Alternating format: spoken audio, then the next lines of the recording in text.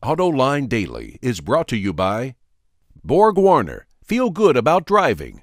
Bridgestone, your journey, our passion. And by Dow Automotive Systems, improving durability and increasing design flexibility with Betamate structural adhesives at dowbetamate.com.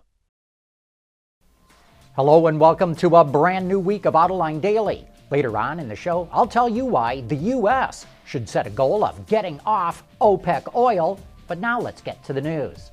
You know, it's one thing to look at all the different cars that are coming out and tracking how well they're selling, but all these car companies are in business to do one thing: make money.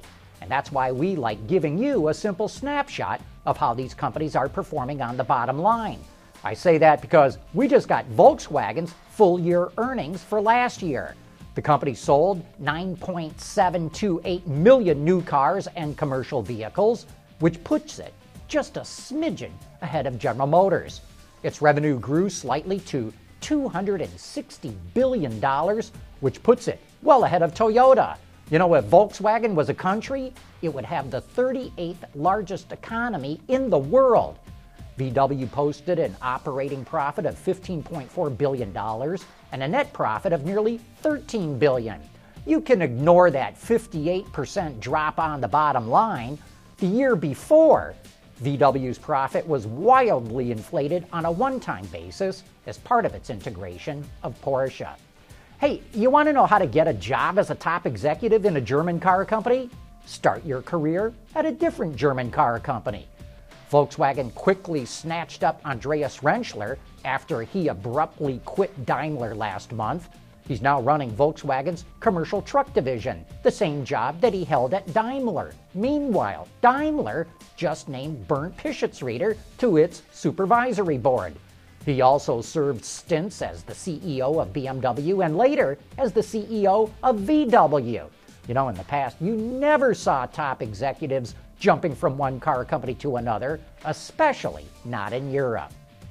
Well, we didn't expect this story to go away anytime soon. After losing out on organizing Volkswagen's plant in Chattanooga, Tennessee, the UAW has filed an appeal with the National Labor Relations Board over interference by politicians and outside special interest groups during the vote from earlier this month.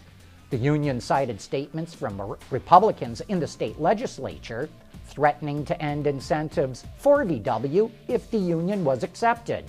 Republican Senator Bob Corker claimed VW would not build a new vehicle in Tennessee if workers joined the UAW.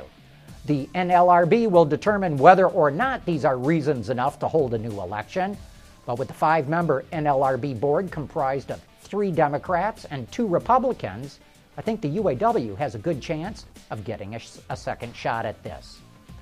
First, Microsoft passed on Ford's Alan Mulally as its next CEO. Now the Dearborn automaker is dumping Microsoft.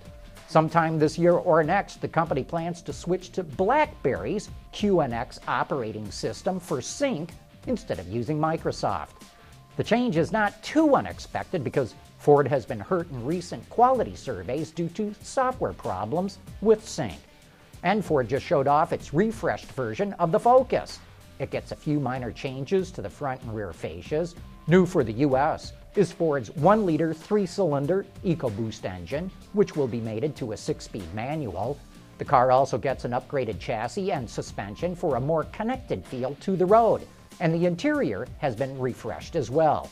It goes on sale in the second half of the year. Hyundai will unveil this concept at the Geneva Motor Show called the Intrado.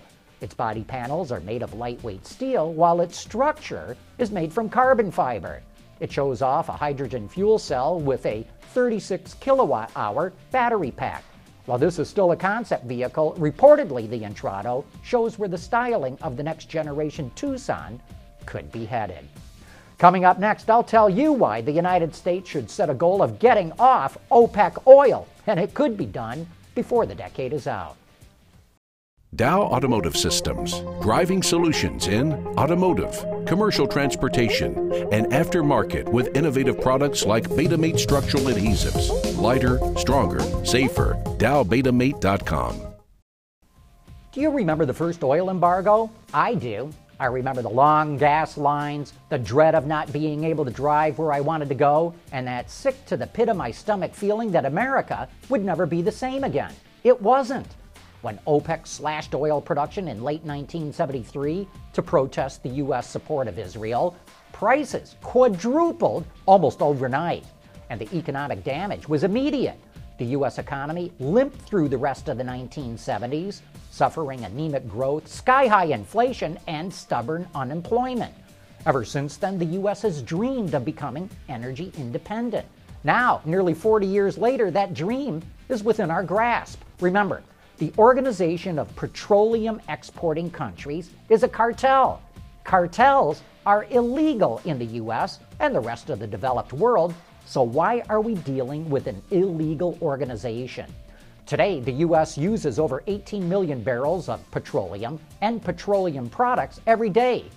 About 40% of that is imported, and about half of that, or just under 4 million barrels a day, is imported from OPEC. So we need to put a plan together to get rid of that 4 million barrels. CAFE regulations should eliminate 2 million barrels by 2025. U.S. energy production is expected to grow by the equivalent of 2 million barrels in that time frame. So the math sure looks doable. Don't you think the American public would get to rally around a goal to get off OPEC oil, the same way the country took to President Kennedy's challenge to put a man on the moon by the end of the decade? I sure do. It's a simple message that everyone can understand, and I think the effect would be electric. So I hope you can help me in getting the word out. Tell your friends, tell your family, tell your elected officials. Let's get off OPEC oil. Anyway, that's my opinion. I would like to hear yours. Shoot us an email or use the comments section of the website. And that wraps up today's report. Thank you for watching.